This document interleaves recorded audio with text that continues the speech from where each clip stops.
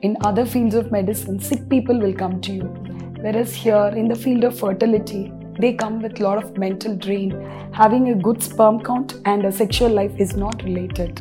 In the society, a donor egg or a sperm or a donor embryo is not accepted by the couple. I mean, there's a mental barrier where they think that this child might not be mine genetically.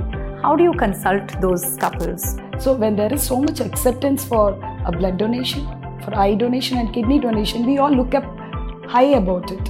So same way, why don't you think about egg donation? Sometimes my team always thinks, they come and tell me in the back, "Ma'am, this is a donor egg." And I say, "Is it?" I can't even find out myself. The child was around 5-6 years and she told me, "Doctor, you know what? My son writes like me only. He holds a pen like me." I was so happy. It was a donor egg child, but she was so identifying herself with the child. And here I would also like to add that you're not a less of a man or a woman to not be able to produce an offspring. There are multiple options available in this world.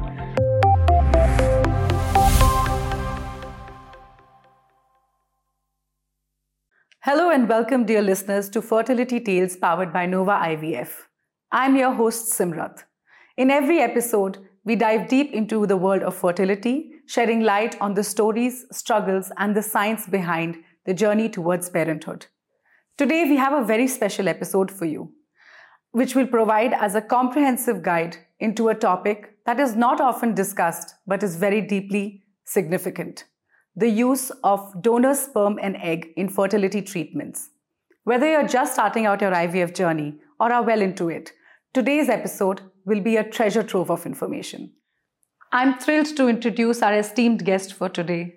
She's a beacon of hope for many, a pillar of knowledge, and an expert in the field of infertility. She has specialized in the field of reproductive medicine and has gone through training in Singapore. She is a consultant at Nova IVF, MRC Nagar, Chennai, and has over 25 plus years of experience and has helped 10,000 plus couples achieve their dream of parenthood. Dr. Krithika Devi, it's a pleasure to have you with us. Thank you very much for giving me this opportunity. I'm very glad and privileged to be part of this awareness program. Let's dive right in. Dr. Krithika Devi, with all the fields in medicine, what made you choose fertility as a specialization? Reproductive medicine had always been my passion and dream. Right from my post-graduation days in JIPMER, I had always dreamt and was working towards going into the field of reproductive medicine.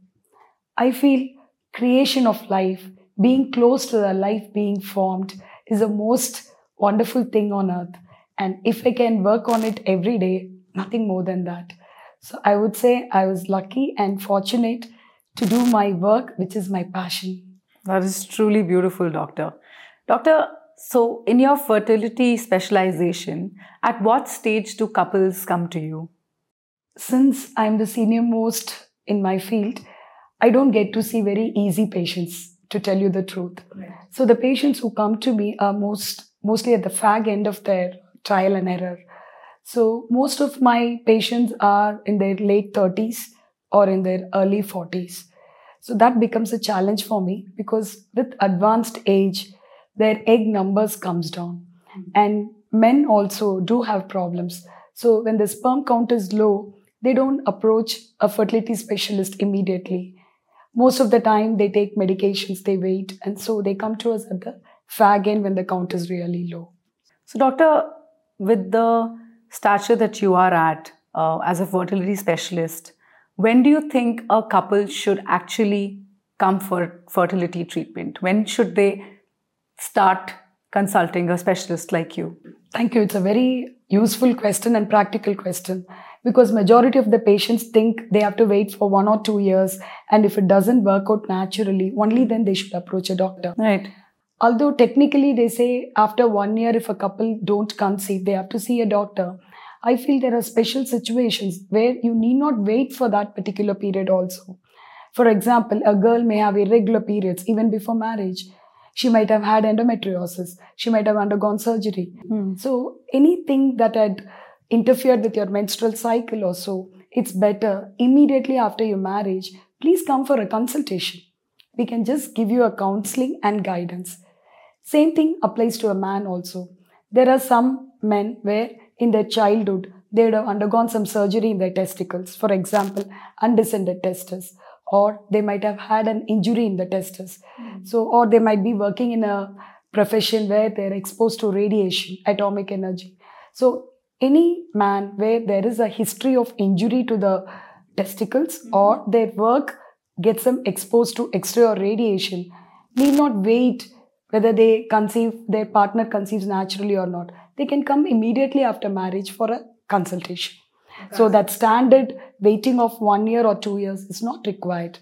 I feel any couple, when they're planning their child, you can always approach us and get the guidance. Yes, no condition should be overlooked and a consultation should be taken on time. Especially there are a lot of girls with PCOS nowadays with irregular cycles. So they would need an earlier guidance than to wait and then come to us. That's truly insightful, Doctor. Doctor, can you describe the mental state of a couple when they come to meet you for the very first time? Yeah. This is one unique field where in other fields of medicine, sick people will come to you.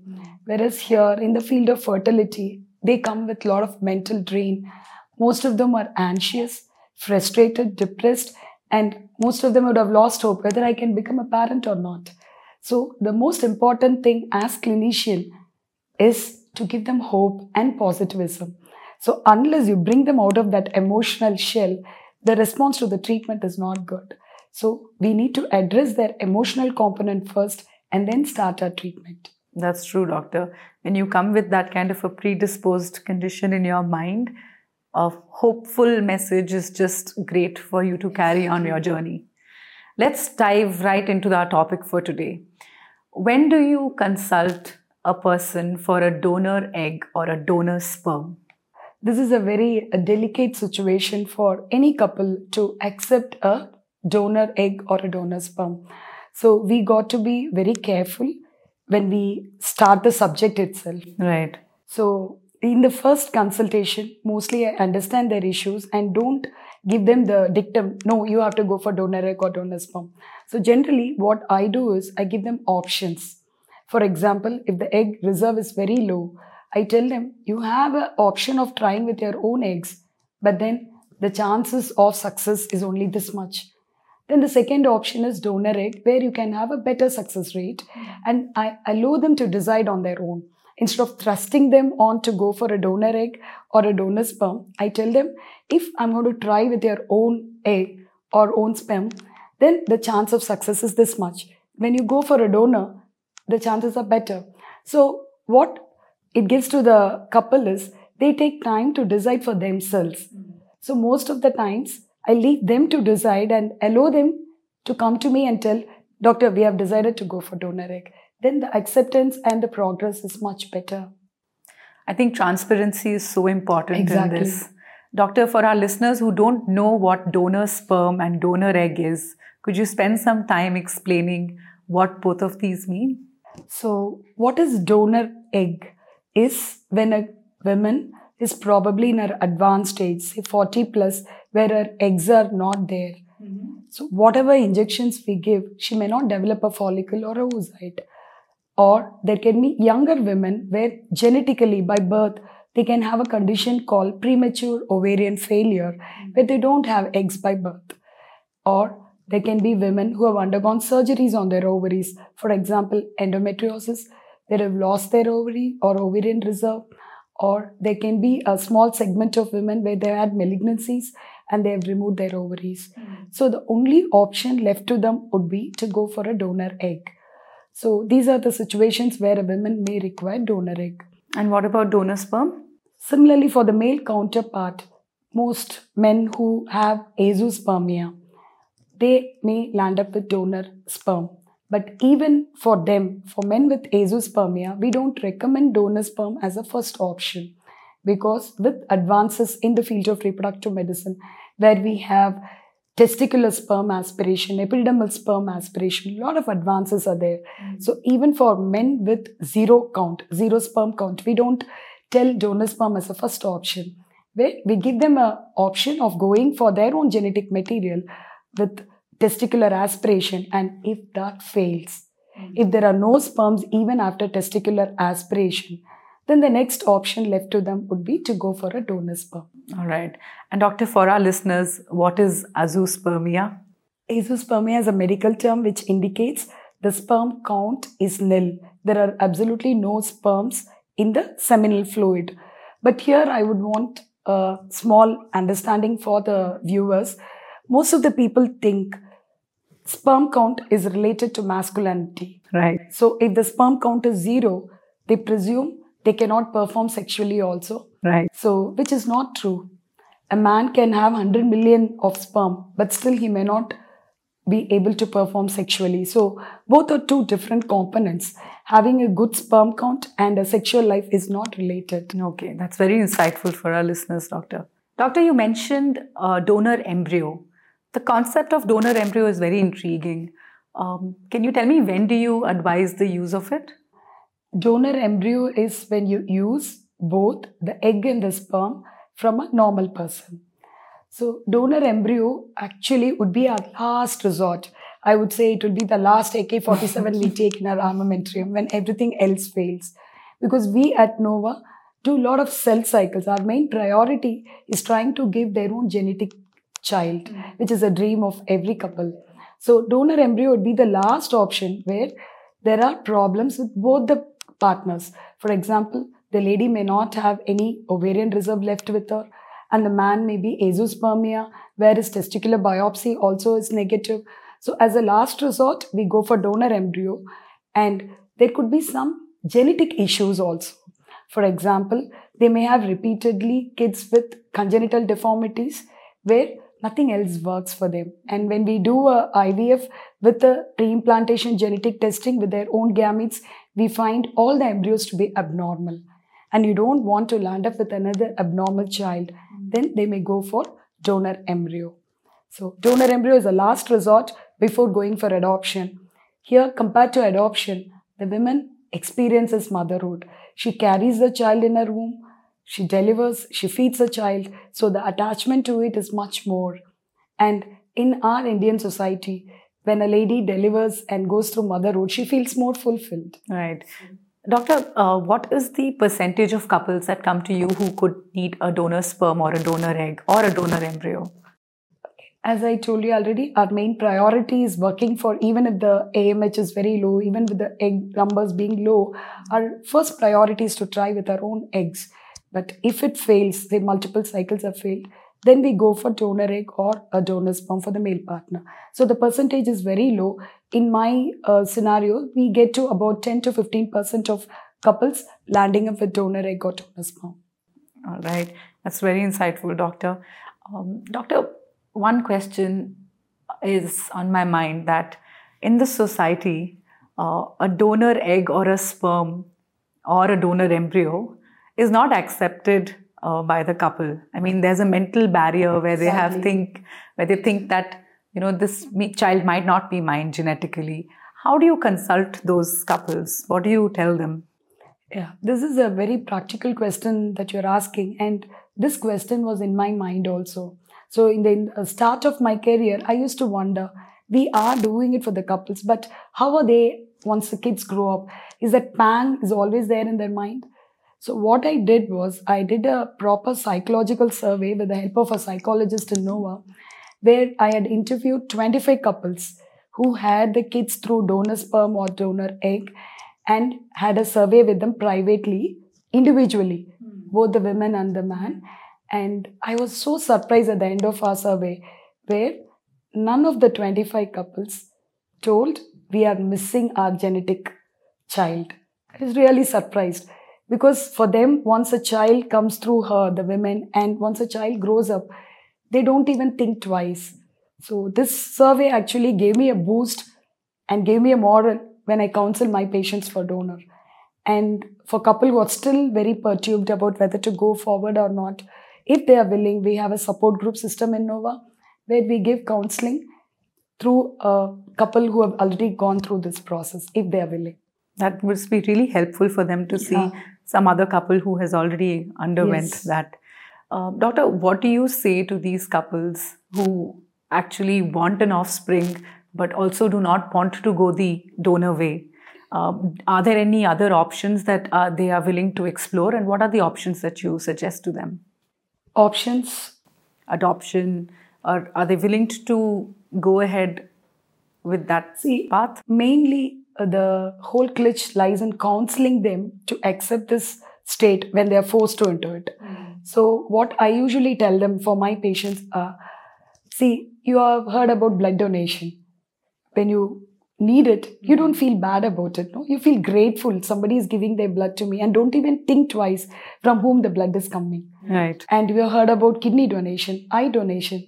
So when there is so much acceptance for a blood donation, for eye donation and kidney donation, we all look up high about it. So same way, why don't you think about egg donation? So that is how I counsel my patient. Take it like a blood donation where you're grateful and you go through the process without even thinking twice. So this egg donation is going to make your life more beautiful. Are donor eggs and donor sperms typically used only in IVF treatments, or do you suggest them in IUI treatments as well? Donor egg can be done only with IVF because taking out eggs can be only with egg retrieval, which is an IVF process. But it is actually easier for sperm component where if the couple needs a donor sperm, we can do with a simple intrauterine insemination, meaning where the donor sperm at the right time of ovulation will be just injected into the uterus with a simple plastic tube, which is very painless. So donor sperm option can be done with a simple OPD procedure, intrauterine insemination, IUI-D. Whereas if they have to go for donor egg, they need to go for IVF only. Doctor, in the process of consulting a couple for a donor program, how has your clinic assisted in making an informed decision for the couples? I mean, how do they make an informed decision? Whenever a patient goes through a donor egg or sperm treatment, it needs a teamwork. I alone cannot do much because right from front office our care starts because it's a very delicate issue. So we need to be very empathetic and we should give them the privacy. So right from front office to my team of counselors, where we have a proper qualified psychologist who talk to them privately. They might extract things which even they don't share with me. To talk to you about. Yeah. Right. So the psychological background, and I have a clinician along with me who will give them a procedural counseling. So it's a teamwork, and it lands up with our embryologist who choose the right appropriate sperm for that particular couple. So it's entirely a teamwork, and I'm very happy to say that in Nova, we work as a team, and at every level we have qualified people taking care of the couple. Our collaborative team effort is very important for a couple. Like cricket. Right. Everybody counts. Doctor, a question on most minds is donor program anonymous? It was anonymous till our new ART law came in. So now the current ART bill encourages more of altruistic donation where the privacy is no more required. The woman's relative can donate. But the most important criteria is the age. The age of the person who donates is very important because they need to be less than 35 years. So 21 to 35 years is a required age limit for a woman to donate. Because we all know more than 35 years, the quality of the eggs comes down. So if a woman has to donate, she has to be between 21 to 35 years. A very pertinent question. How do you choose a donor? Thanks for asking this, because most of the couples are so worried. We don't know what donor this doctor is going to give us, how our child will look. So first assurance that I give the patient is we give respect to their choice. In case they're not going for an altruistic donor, they are going to get a donor through the hospital. I first give some time to understand what is their choice. For example, there may be a couple who say we are very particular about having an educated donor. And there are couples who say we want the donor to match our complexion. You won't believe, there are couples who told me, doctor, is it possible to get a vegetarian donor? So it goes on. I feel we should respect their choice. Right. So first thing is understand their expectation. We make a note of all the requirements, and my doctor see to that every requirement or the desire of the couple is fulfilled. I tell them, just give me some time so that I can fulfill your needs. So that's the first thing. And the second thing is physical compatibility. We look at the height of the recipient couple, like the couple who want the donor, the height, the color, and the blood group. So we try to match a donor who will not look starkingly different from the couple. So mostly egg donor means I focus on the women. So I choose a donor. Usually the donors come through the ART bank as per the current law. But ultimately, as a clinician, I get to see the donor, whether she will match my recipient physically. Then emotionally, my psychologist analyzes her privately, whether her IQ level is good. And we have a legal team who goes through all her papers, whether legally she fits into us. And I do a scan to see medically whether she's okay. Then we run a battery of blood tests to see whether she doesn't have any infection, whether physically she's fit to donate. So after all these speed breakers, we choose the right donor and then we go ahead with the process. There's a thorough check in place. Yes, medically, physically, mentally, legally. And what about donor sperm, doctor? Donor sperm, it's usually we get it from the bank, cement bank. So I don't get to see the donor directly like the oocyte donor. So here also we have specification. We give them the requirement, the height, what we require, the blood group, the complexion, and if there is anything else specific, that also will go in our request list to the sperm bank and we get the semen appropriately. That's very interesting. There's a full thorough check and at the same time, they're able to map each requirement for the couple's need. And most of the times I feel so thrilled, when the couple bring their kids to us after a donor program. Sometimes my team always thinks, they come and tell me in the back, ma'am, this is a donor egg. Then I say, is it? I can't even find out myself. So that is the effort of work that we put in so that the child matches the couple. And that's very important. I think somewhere everybody wants someone that... I understand. Yeah. It's very interesting, doctor. So our challenge lies in when they bring the kid to the hospital, it shouldn't look different. With the introduction of the new ART law, what is the criteria of donating your egg or sperm? This current ART law has regulated the whole workup of ART clinic and the practice. I would say it's like a traffic police. So the main criteria now what government has put forth is to protect the rights of a oocyte donor so that women will not be exploited. So according to the current ART law, a woman can donate only once in her lifetime. And what is the age limit? The age limit government has put forth is the donor should be between the age of 21 to 35 years. Okay. And doctor, is there a special criteria that she has to go through a multiple tests, etc. to... All that we take care, because once a donor comes through, as I told you earlier, legal workup has to be done and medical workup. Then psychologically, we have to assess whether she's having a good IQ quotient, and the finance aspect, everything has to be taken up by the ART bank, and clinics don't involve in it at all anymore. All right. So, what is the age limit with the new ART law? What is the age limit for a person to go through IVF treatment?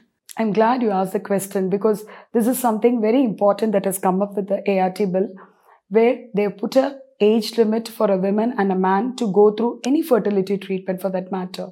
So the upper limit for a woman has been put as 50 years and for a man it is 55 years.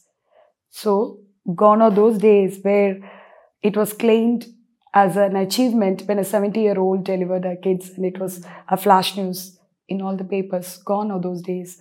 Here, the rights of the child also is protected so that the child will have its parents for a longer time. So, and the women also will have their child when she's physically fit. So, this age limit of 50 for women and 55 for men is something new that has come up in India. And it is essential for the couple to understand this and complete their family before that. That's interesting, because the couple will need to be in the pink of health to bring a child into this world.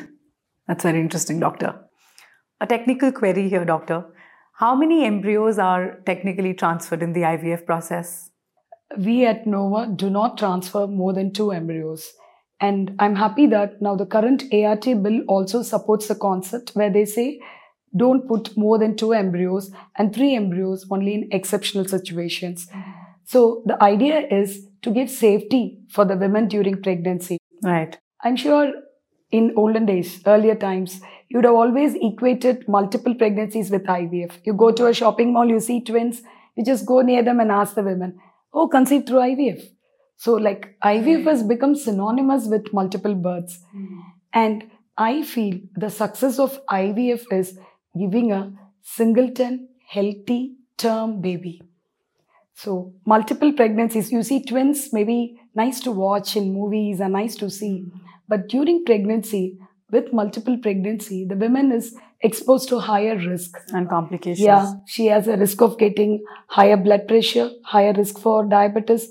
And for the kids, they are exposed to preterm delivery and they have to be in incubators and preterm care for a longer time. So whenever my patient asks me, doctor, you put 3 embryos, I'll have better success rate. Put me 4, I just want to have pregnant. I just calm them down and say, it is not about having multiple embryos. It is about putting even one good quality embryo that will give you a safer pregnancy. And a healthy pregnancy. Yeah. Right. So I encourage a lot of singleton pregnancies, and only in situations where the lady has had multiple failures, we go in for 2 embryo transfers. So this is a concept I want the public to understand, that more is not healthy. Nature gives every woman a single baby. I think that's a spoon that will fit in that vessel. So one baby at a time. Yeah. Could you shed light on the IVF procedure for a donor cycle? Is it too complicated? Yeah, this is again a very good question. IVF itself, patients will be very worried. They think they have to lie down 24/7 throughout their pregnancy. And a lot of working women are very skeptical about entering IVF. So for donor egg, I would say it's very, very easy compared to even a woman who wants to try with her own egg. For example, if a woman has to try with her own egg, she has to go through injections for 10 days, at least minimum. Then there will be a small surgical procedure done under anesthesia where her eggs will be extracted through a needle. Whereas, in comparison to that, if you're going to go for a donor egg, there are no injections, no surgery, no anesthesia. All you'll have to do is just take pills. It's only tablets, and the embryo, when we put it in, it's an OPD procedure. It's like a simple IUI procedure where we can just talk to her without anesthesia, transfer the embryo. It will take only 2 minutes. She can be in rest in the hospital for an hour or so. Then she can just go back home and resume her activities. So for donor egg, there is absolutely no surgery, no anesthesia, and it's all a OPD procedure done only with medications. All right. So not very complicated, just a simple Even procedure. After embryo transfer, there's no need for bed rest. They say a good embryo will implant whatever you do. All right. So a normal active life, they can continue even after an embryo transfer. And that helps also keeping your morale up and just carrying on with your daily life. Exactly. Emotionally, some couples wrestle the feelings of inadequacy, wondering if they are any less of a parent when conceiving through IVF, especially the donor way. How do you counsel or consult such patients who come to you? Usually I tell my patients, especially the women who's a bit perturbed, so I tell her, technically you are not going to have any difference. You are going to carry the child, deliver the child, feed the child. So for you, it's going to be like a normal pregnancy. So, and that emotional component comes automatically when you carry the child and deliver it. And I've seen a lot of my patients getting so attached with their kids after they come. I have my own doubts. What did I do to them? Self-egg or donor egg? That's very interesting, doctor. Also, I think the bringing up is what that really matters for a child and a parent to bond and take those traits. Exactly. I had a woman where she brought the child to me to show me. The child was around 5-6 years and she told me, doctor, you know what? My son writes like me only. He holds a pen like me. Like, I was so happy. It was a donor egg child, but she was so identifying herself with the child. And interestingly, the child was so cute. She told me the child won the cute baby contest first prize. So it's not that when you go for donor egg, the child will not look good or anything. It's like how we choose the donor appropriately for them. And also nature works its way Yeah. in a miracle. That's really interesting, Doctor. Doctor, continuing this conversation, what are some stories, some success stories that stand out for you, which are a humble experience and also helps you do what you do every day? It is my patients, I feel, who teach me more than my books, especially the emotional component. As I told you in the initial part of my career, I was very reluctant and was really worrying how their life will be after they have their child. But after seeing a lot of patients enjoying being parents with their child through donor sperm or egg, that gives me a confidence to move on further in counseling my patients. So here I would like to share a detail about a couple. Both were teachers. Both of them were in their advanced age, 40 plus, where I tried twice treatment with their own gametes, own egg, and the husband was having zero count. So I was using donor sperm with the lady's egg and it didn't work out for 2 cycles. So at the verge of which she was so depressed and disappointed, she said, "Doctor, I'm giving up. That's all. My life is doomed." And she was crying and so depressed. So I slowly broached her about the subject, about donor embryo. Anyway, you have gone for donor sperm. Since your age is 40 plus, maybe the quality was not good enough for you to conceive. So why don't you consider donor embryo option? So after a lot of counseling, reluctantly, she entered donor embryo program. And I took a lot of pains to choose the donor so that she will match the lady. So at the end of which, she wanted 2 embryos in spite of me telling 1. So 2 embryos are transferred and she was blessed with twins, 1 boy and a girl. And they are now around 9 or 10 years of age. And every month, you won't believe, she sends me the progress card of the kids. Whenever the kid gets a prize, she shares with me. And both of them are so happy. I get to see the kids growing up.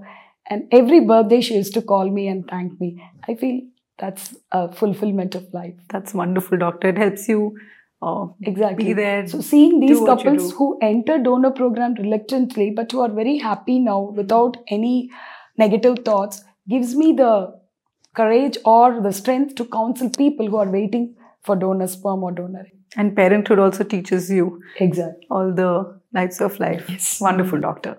Lastly, in your vast experience, have you seen a shift in perception of donor sperm and donor egg? Has the society evolved over time regarding this, and what's the acceptance like? Definitely, I could see a positive shift towards acceptance of donor egg or sperm compared to the earlier times. One, the reason could be awareness. Especially our media and programs like this gives an awareness to the couple that there are options. There are ways and means to have their parenthood day. That is one thing. And second thing is, in India, although we are the most populous country in the world, when you don't have a child, the burden on the women is very much more. So parenthood is equated to femininity for a woman. So they are prepared to go to any extent to carry a child and deliver.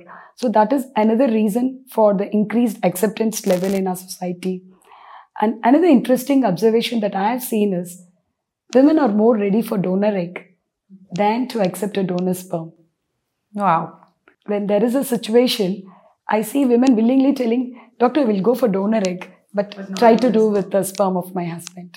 So that is an observation that I have seen. And yes, there is more and more acceptance towards donor programs because the next option left to them is adoption.